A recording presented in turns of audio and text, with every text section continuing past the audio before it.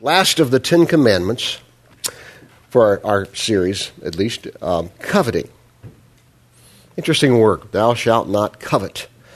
Almost every commercial you see, whether it be television or whether it be radio or newspaper or somewhere on the train or wherever, it's trying to get you to many times covet after something, maybe. I mean, how many times, and this is kind of a thing that we do, Charlene and I will be watching a ball game together or something, and a commercial comes on. Over the years, I've always just, hey, I need that. I want that. I need that.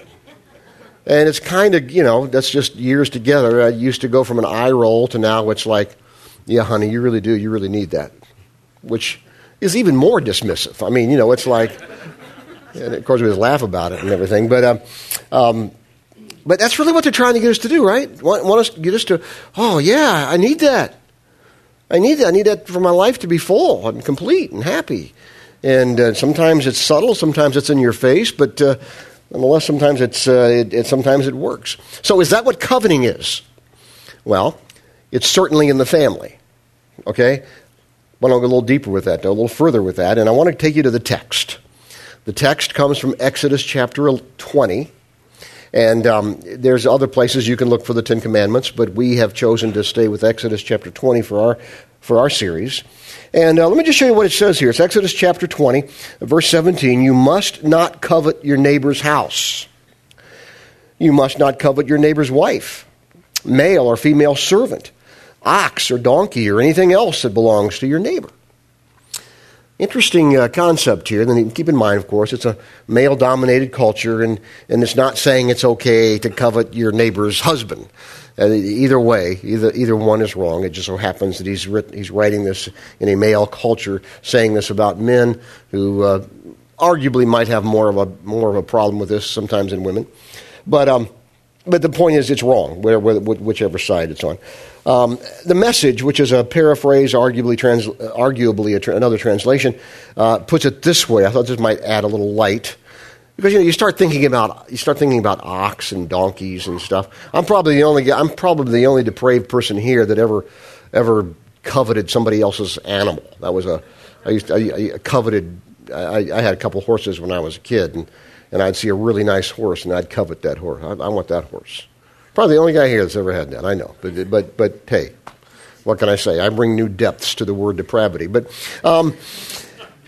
in the Message paraphrase, it goes like this: no lusting after your neighbor's house or wife or servant or maid or ox or donkey. Don't set your heart on anything that is your neighbor's.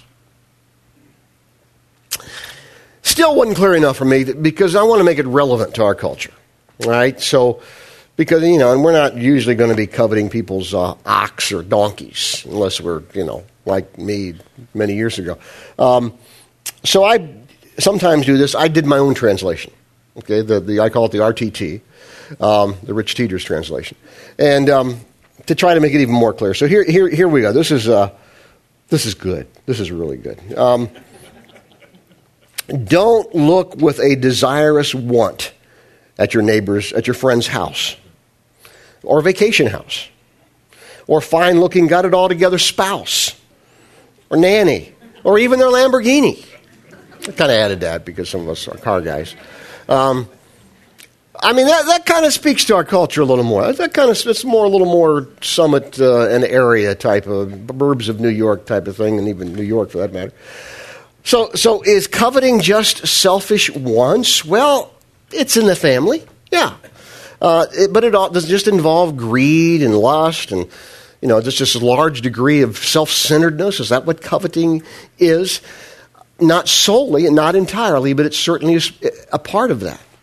And that's what I really want you to see. And here's the thing. Every definition, every commentary that I have read on this, literally every one, and I'm not exaggerating, that I've read about coveting involves not just wanting more and better and bigger and so forth, but it always involves an element of wanting what belongs to somebody else. And that's the context of this. So you can say, well, what's wrong with me seeing in my friend's car? And I say, I'm going to go get me a car just like that.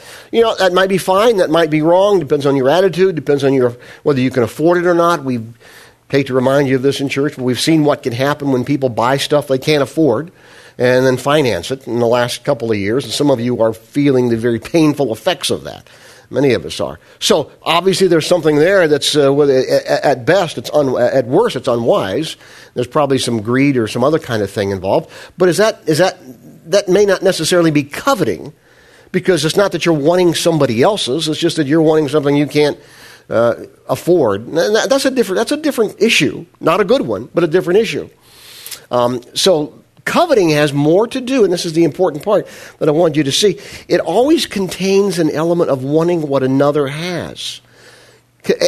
And here's the really bad part about that. Just take that a little step further. That means not only do I want what you have, but I don't want you to have it. Now that really sounds bad, doesn't it? You're like, ooh. But that's where it leads. So, yeah, are there elements of envy? Are there elements of jealousy? Sure, and those things are wrong in and of themselves. But the whole coveting thing just goes a step further than that. One commentary puts it this way: Israelites, in this context, people of God, were not to long for, desire earnestly, or lust after what legitimately belonged to somebody else. The Apostle Paul addresses that later on in time in the book of Romans. Look what he says, speaking of the Ten Commandments, and this one specifically, Romans chapter 13. For the commandments say you must not commit adultery, you must not murder, you must not steal. We've talked about all these. You must not covet. These and other such commandments are summed up in this one commandment: love your neighbor as yourself. So if you really want what's best for your friend or your neighbor, and Jesus defines neighbor not as literal neighbor, but people in your sphere of influence and general vicinity and so forth. If we really want what's best for them, we're not going to want something that belongs to them and not want them to have it. That's basically what he's telling us here. That's coveting. Wanting what somebody else has. That's coveting. Materialistic, sure. Selfish, yes. But coveting it just takes it a step further. So here's my deal. Here's what I want to do. I want to just take a few moments and just talk about some, obviously I can't give you prescriptions. They don't always work in this kind of context. I want to give you some suggestions, or what I call safeguards, to keep you from coveting. Just some safeguards. As I have said and will say again, it just still comes back to the heart and the attitude of that. But there are some things we can do to think through and pray through at times and talk to people about and so forth. So some safeguards against coveting. 3 words I'm going to give you. Ownership, contentment, and gratitude. All right, I'll come back to those. But the first one is ownership, this concept of ownership. Let me introduce that to you by telling you it wasn't my first, and it certainly wasn't my last brush with being coveting something, but I remember it well, and because of that, I'll give you an illustration from 1984. You say, wow, you keep track of your sins? Believe me, even I can't keep track of my sins, okay? And I have my iCal, my handy little iCal on my iPhone, and I put a lot of stuff on there. But the one thing you can pick it up and look at, you won't find a daily list of my sins. I don't have enough RAM for that. But is that what it is, RAM? Yeah, anyway, in 1984, Charlene and I, in our family, we have a 6th grader and a 3.5-year-old. We moved to Vail, Colorado, to help start a church. And one of the first things that we did, some friends took us around and showed us Vail. We had been to Vail a couple times on vacation just to ski and so forth, but now we were there in the middle of July to live when we moved there. So you had more access to some of the roads on the mountain, things like that. And we were driving around and getting an understanding, probably our first real view of just opulent wealth. I mean, really opulent wealth, where you're looking at second and third homes that were, at that time, we're talking 84, we're talking $1 million, $2 million, $5 million, $6 million homes, second and third homes. I learned then and would learn later how true it was that in many cases these people would use their homes maybe 2 weeks a year. So as we're struggling to survive and live, and I see this kind of wealth, it never had really happened to me quite like, I got ticked off. Who are they to have this? And here we are just trying to survive in a little 3-bedroom townhome that we're renting.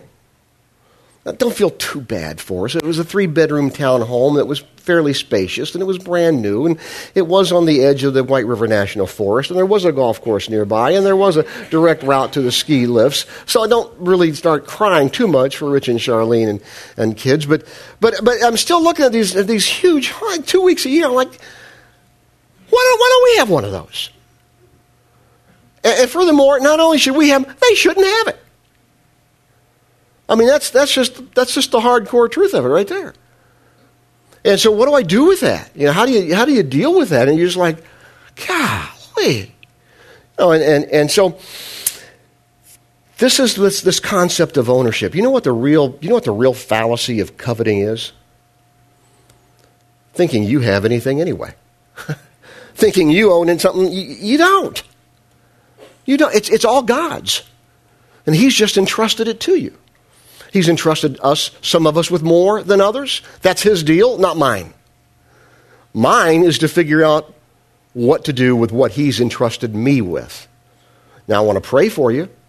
And as a pastor, I want to help you if I can. I've had that privilege a number of times, beginning in Vail, of how, I remember vividly I've had many conversations like this, but the first conversation I had with a guy, I need just some guidance on something. I said, oh, sure, come by the office.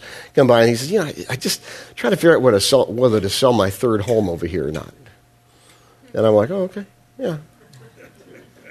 Sell that and give it all to the church, buddy. That's what you should do. Anyway. But it was a serious question.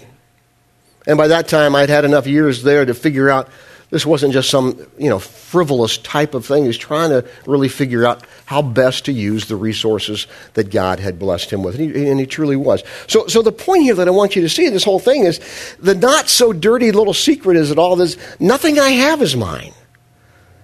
It's just all that what God has entrusted to me, and we're simply stewards. And the real thing about that is not just about greed and selfishness and being unloving, but when we think this stuff is ours, it's an affront to a holy God whose it really is, and He just entrusted us with that for a period of time that we don't know, as we now know, especially now. So instead of wanting what my neighbor has, all of a sudden, A, I'm concerned with what I have been entrusted with and how to be a good steward of that. And B, I might even want to pray for or help my neighbor to do the same thing, even though he may have more or may have less than what I have. And that's the thing about coveting. It doesn't have a class. You don't have to have a certain income bracket. You don't have to be of a particular kind of race or a particular, upper, lower, middle. You don't have to. It's for all people. Wherever some of the poorest people in the world are some of the most covetous. Some of the most rich people in the world are some of the most covetous. So the thing about coveting, it's just that equal opportunity sin. It's the way it works. So ownership. First thing we're going to start fighting off and have some safeguards against coveting is we've got to understand this concept of ownership. I don't own anything. It's God's. It's all God's. My job is to determine how much of what God gives me I should live on. And the rest is His. We're going to get a very brief, at the end of the message, a very brief financial update that we do from time to time. And Clay's going to do that. And he won't say this because he's too gracious of a guy, but I'll say it. And you need to give more, okay? But the idea there is don't necessarily give more just to give. It's you need to figure out, okay, this is all the blessing of God. How much of this should I live on, and how much should I just give back to God? It is anyway. Sooner you realize that, the easier it's going to be for you. You're going to hold it a lot more loosely. Tough concept sometimes to get, though. That's the first thing, ownership. Second thing, contentment. Learn the secret of contentment. The Apostle Paul in the book of Philippians, New Testament book, Philippians, he's thanking the people of Philippi, the church at Philippi, for helping him. Because they've given him some money and some materials and some resources as he has gone some other places to start some churches in that whole in that whole area, which is now, for the most part, modern-day Turkey. And so he's going around Greece, and he's doing all this, and so the church at Philippi helps him, and he thanks them. And look what he says in Philippians 4, how I praise the Lord that you are concerned about me again. I know you've always been concerned about me, but you didn't have the chance to help me. Not that I was ever in need, for I have learned how to be content with whatever I have. Watch this. I know how to live on almost nothing or with everything. I have learned, here it is, I have learned the secret of living in every situation, whether it is with a full stomach or empty, with plenty or little.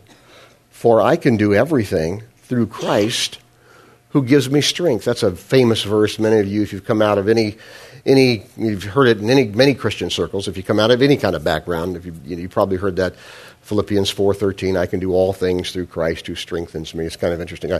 Back in the fall during football season, my friend, we were both watching, and I was in my home, he was in his home, watching. We both knew we were watching a football game. Florida was playing, and Tim Tebow, if you know who he is, he's a quarterback of you probably do, quarterback was the quarterback of Florida Gators. He'd always on his eye dark would always wear a verse. So my friend, instead of Googling, he ritual, whatever you call rich equivalent of Google, call Rich, you know. So he calls me and he says, "Hey, what's Philippians 4:13?" And I said, "Dude, why don't you read your Bible, okay? That's the first thing, you know." "Well, come on, just tell me what it is." And I said, "Well, I can do all things through Christ who strengthens me." And he said, "Oh, man, you're good." I said, "Not really. Not really. There's a whole lot of people who know that verse. Your kids probably know the verse because they've learned it here. But it's one of those verses that we just sort of pepper it everywhere in church circles. I can do all things through Christ who strengthens me. I can do all. This is just what's so great to me. Look at the context of that verse. And I have no problem with you using it in different situations and so forth. I have no problem with Tim Tebow wearing it in his eye during a football game. I have no problem with that at all. But please do get the context. Verse 12, the verse right before that. I know how to live on how to be content with anything. I've learned the secret of living in every situation, whether it is with full stomach or empty, with plenty or little. The whole context of I can do all things through Christ who gives me strength is in the context of I can be content in my circumstances. That's pretty, and you know what? That is a God thing. That is a God thing. I don't know of any other way one can be content with whatever's going on in their life. It's the secret of contentment. Keeps me from wanting what my friend has and wanting me to have it, wanting his. Even if I'm not one of those situations where I don't want him to have, may not be there. It's just wanting more, better. Secret of contentment. Third thing, gratitude. This is one of those verses, one of those concepts. I do this sometimes. I say this, and it sounds terrible, and I don't mean it to sound terrible. But I'm going to just beat you over the head with this concept. And when I do that, I usually just pepper you with a bunch of verses. I'm going to do that right now, just 4 or 5, very quick, but I want you to get one point out of this, okay? When we talk about thankfulness or gratitude, developing a strong attitude of gratitude. Look in Ephesians chapter 5, always giving thanks to God. Always giving thanks to God the Father for everything. In the name of our Lord Jesus Christ. Philippians 4, don't worry about anything. Instead, pray about everything. Tell God what you need. Watch. And thank him for all he's done. Thank him. Colossians 2. Let your roots grow down into him and let your lives be built on him. Then your faith will grow strong in the truth you were taught, and you will overflow with thankfulness. Overflow with thankfulness. Wow. What does that look like? Well, they're pretty positive people. They're not a bunch of whiners. They're not a bunch of complainers. They're not a bunch of moaners. They're just pretty positive people. I like that, too, about a person, don't you? I like being around people like that. I want to be that way. Overflow with thankfulness. Colossians chapter 3, let the peace that comes from Christ rule in your hearts. For as members of one body, you are called to live in peace and always be thankful. Always be thankful.